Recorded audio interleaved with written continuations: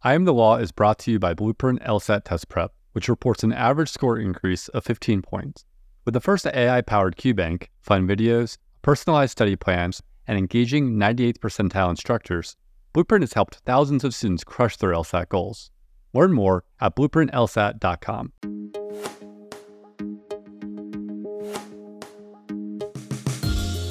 From Law Hub, this is I Am the Law, a podcast where we talk with lawyers about their jobs to shed light on how they fit into the larger legal ecosystem.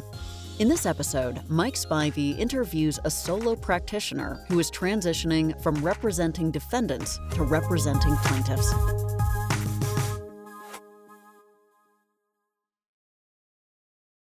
Support comes from Seton Hall University School of Law in Newark, New Jersey, where you can enroll full-time or in the weekend JD program. In the heart of New Jersey, with proximity to New York City, Seton Hall is dedicated to your outcomes, evidenced by high employment and bar passage rates. Its one student at a time approach supports you throughout your time in law school. Their flexible, hybrid weekend JD program allows working professionals to balance work, family, and law school. Learn more at law.shu.edu. Support also comes from the University of Idaho College of Law and its two locations. The Moscow location has all the resources of the university's main campus, neighboring a picturesque, charming college town. The Boise location is in the heart of downtown, just blocks from the seat of government. Either Idaho Law location provides an abundance of outdoor opportunities. As the only law school in the state, Idaho Law provides near-exclusive access to the courts, the legislature, and the rapidly developing business and nonprofit communities.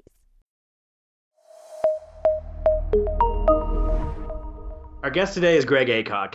He is a solo practitioner in Baton Rouge, Louisiana. Greg is a graduate of LSU and the Washington University School of Law in St. Louis. Prior to starting his solo practice just 1 year ago, Greg worked for an insurance defense firm. He left because he wanted to be his own boss. Now he focuses on plaintiff's personal injury and spends considerable time in the family law arena doing divorces and child custody work. In your ideal world, what areas would you focus on more? I think my ideal mix would be to do a majority of the personal injury area, having that defense background. But I really love the medical aspects of cases and getting deep into the serious injuries, personal injuries, dealing with the doctors, all of the experts. I'm hoping down the road that's a majority of my practice will consist of personal injury. So today, how do you find your clients? You know, a lot of clients find me, it's word of mouth and referrals, whether it be through other lawyers or friends, the bar association. So that's a big part is being a solo practitioner is picking up your clients on referrals and word of mouth. What other things would you do to grow your client base? Well, I do. I recently joined a business networking group, and so I do a lot of networking outside of my practice. I'm really involved in my community. In addition, trying social media. I have a website. Just day-to-day, and biggest thing is referrals, letting people know I'm out on my own, other attorneys I've worked with, everyone I see. It's constantly just speaking to people and handing out business cards and just letting everyone know my practice areas. Could you walk us through what a typical day would look like in that practice area? Like, sort of take us through the life cycle of a client. Typically, once a client comes in on a personal injury case, you talk to the client, you sign them up, you take the case, you start the initial process of obtaining their medical records and getting facts and background information on the case. A lot of times these cases can and do resolve themselves prior to filing suit because you're dealing with the insurance adjusters or some of the companies, the claims representatives for the big companies. You're negotiating, trying to resolve a case because a lot of times some of these companies don't want to face a lawsuit. In the event that a lawsuit needs to be filed, at that point, a typical day is just the day-to-day grinding out the litigation process, whether it's issuing discovery, responding to discovery, taking depositions of witnesses, defending your client through the motion process as the case gets ready for trial, whether it be a jury trial or you try it before a judge. I sort of envision an episode of House where you're getting into the nitty-gritty of medical technologies and language, and are you learning about things you never would have imagined learning about? And are you getting really deep into the medical aspects of these cases? No, it is. It's very interesting. You know, prior to going to law school, I wanted to go to medical school, and then my feelings changed my senior year of high school.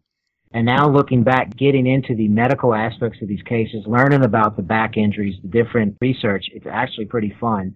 And then to go in and depose the doctors and a lot of the experts in their fields. I am learning all the time about different things, whether it be parts of the elbow, the back, the knee, brain injuries. It's very interesting. For someone who's never been, what's it like being in a courtroom and trying a case? Yeah, I think it takes a lot of experience to get in there, but once you're comfortable, if you're comfortable getting up in front of people, I think if you know your case inside and out and you're prepared, it's actually it's really fun being in the courtroom. It's like a ping pong game or a tennis match going back and forth. Do you have any crazy stories of the judge or the opposing counsel asking questions that you were just entirely unprepared for and how you reacted? Well, sometimes that happens. The main thing, all you can do is sometimes if you can object and maybe keep it out if you think it's worth keeping out, that you can maybe object and get it out. A lot of times you just have to sit there and look at your clients if they're sitting next to you and try to figure out a way. If you didn't know that or you didn't know that was coming, try to figure out a way to get back, if you get some cross-examination or something like that, to attack it. I imagine you get pretty close to your clients. Is it a case where you're actually having to guard your emotions because you don't want to, for some of these family law cases, I know they can be tough. I'm sure personal injury too.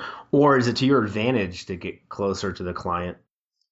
You get to know your clients very well, the ins and outs. You have to know your client because there's so much emotion involved. You have to control your client a lot and teach them the process and explain when it's correct time for the use of emotions and all that. And you have to keep your clients under control as well because you don't want them going out doing something or getting angry or something on the witness stand because that could hurt their case.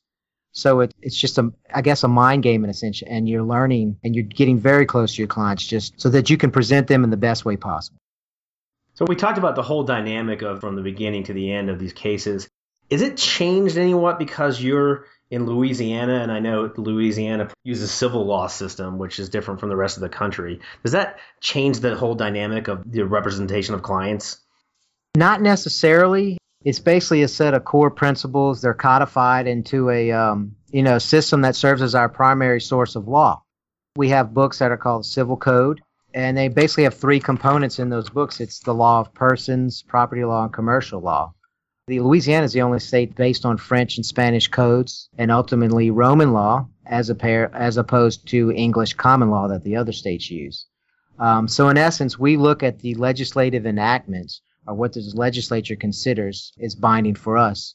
Whereas in the common law in every other state outside of Louisiana, it's basically judge-made decisional law, which gives precedential authority to prior court decision.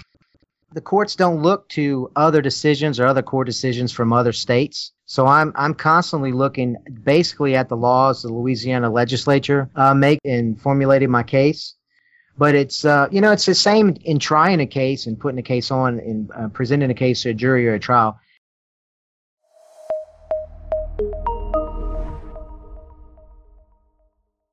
Support comes from Vermont Law and Graduate School.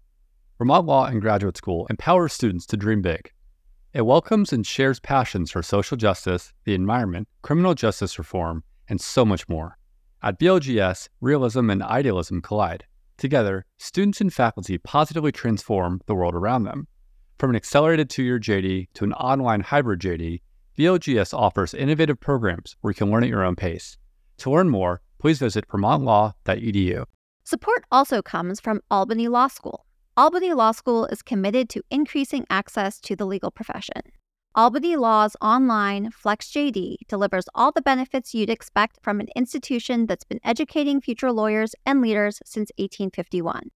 With one in-person session per year, you'll complete most of your work online, giving you the flexibility you need to earn your law degree when and where it works for you.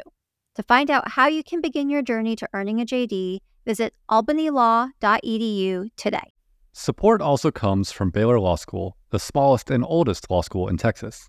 Baylor Law has 3 entering classes, 15 tracks of study, strong bar passage and employment rates, robust scholarship offerings, numerous clinics and joint degree programs, and a focus on preparing excellent and ethical lawyers. Visit the Baylor Law website to learn more and to apply for free to the spring, summer, and/or fall entering classes. Greg, you were on the defense side until recently. Is insurance defense changing, and how might that impact your plaintiff's practice? I believe a lot of insurance companies today are now moving, instead of using outside counsel, a lot of them are starting to have bigger in-house corporate departments where they're paying attorneys on salary to work for them, and they're not farming out or sending out a lot of the defense files that they used to the other firms. In addition, I think insurance defense practices are becoming, a lot of the firms are cutting their rates really low in order to get the business. So you see a lot of attorneys doing matters, I think, for a lot cheaper than it used to be done. So you don't see it affecting your work?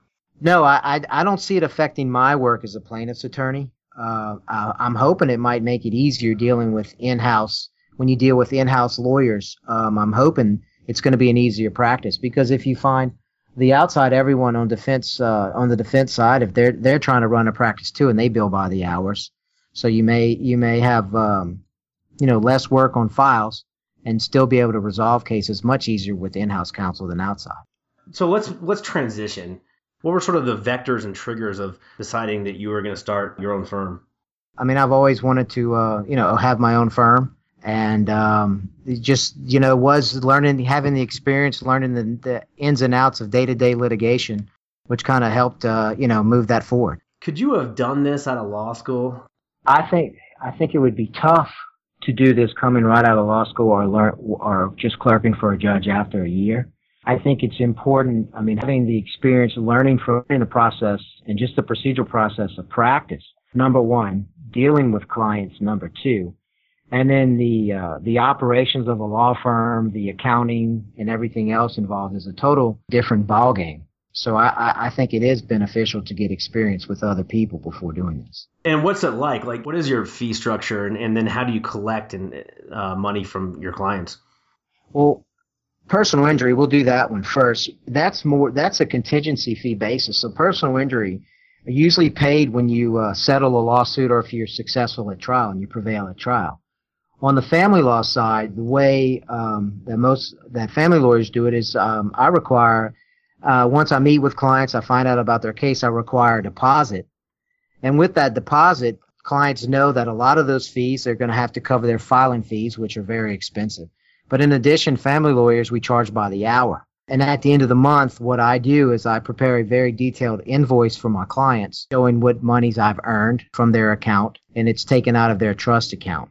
So the cash flow looks markedly different for personal injury, which is contingency based, and for your hourly work, which is where your family work law practice is.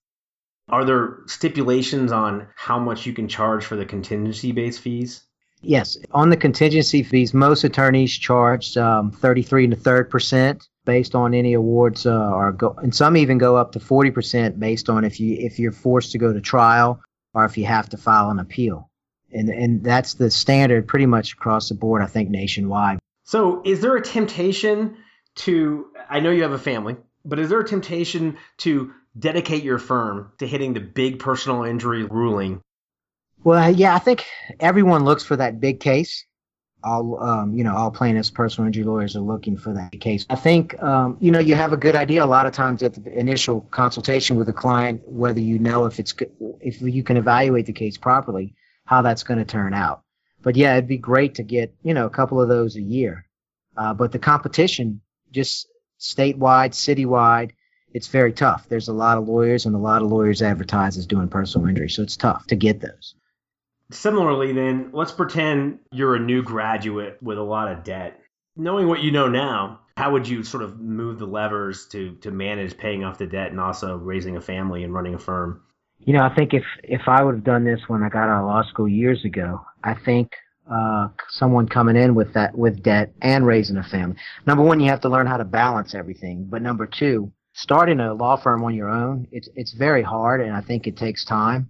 I think individual doing that would have to almost find an outside job just to balance and take care of the bills and things like that, because it is very tough when you're paying rent, insurance, and all the other fees required to run a firm, in addition to having family expenses and things like that. It's a very tough balance. Yeah. What's one or two aspects of practicing law vis-a-vis running your own firm that you look forward to and that you cherish most? And what are one or two of the biggest headaches involved in what you're doing on a day-to-day basis? If we win a case or we just do a good job, you get an outcome for a client, whether you have to resolve if it's a family issue, and they are very happy. And you help them, you walk them through the process, and you make them feel good about it. Not only have you helped someone, but you've got a good result, and you can get these people moving forward. And that's what they've hired you for, to help you do that. So that's a great day for me, is when someone is satisfied and we've also got a very good result for them, and they can start to move forward. A bad day, something bad?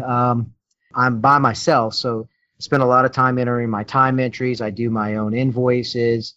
I write my own checks. So that's tough too, because that takes a lot of time away from practicing law when you're also doing the day-to-day management of your own firm. Are there programs, technology, software, people that you've invested in that make the day-to-day grind easier for you? Oh, there are, and I highly recommend it to anyone looking to go out on their own. I use a software called Amicus Attorney, which allows me, I'm paperless, even though I do keep paper files, because I save a lot of my correspondence and emails. It allows me to manage all of my files. It has a billing aspect to it, and not even using the iPads and all the programs you can get with that. There's so much that I have that helps me, because right now I don't have someone helping me, so I'm able to dictate myself and then fix all the typing. In general, how much time do you actually spend in court versus researching, versus writing motions, versus doing all the business side of running your practice? Yeah, it's hard to say. I'm in court a lot because I represent individuals, and especially in family law, we're in court a lot. So we have a lot of court dates. We could have a lot of trials and things like that. Breaking it down is kind of tough. I would say court 40% of the time, maybe. Less than that. Research, 10% now. Everything else is here in the office, meeting with clients, running the day-to-day operations, and then just doing the general work, preparing letters and working on the file. So I'd break it down that way.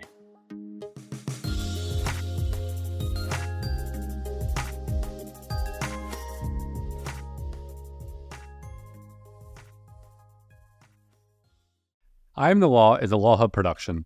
Don't forget to subscribe and rate this show in your favorite podcast app. Thank you to our presenting sponsor, Blueprint LSAT Test Prep. Thank you also to our other sponsors, LSAT Lab, Seton Hall University School of Law, Vermont Law and Graduate School, and Baylor Law.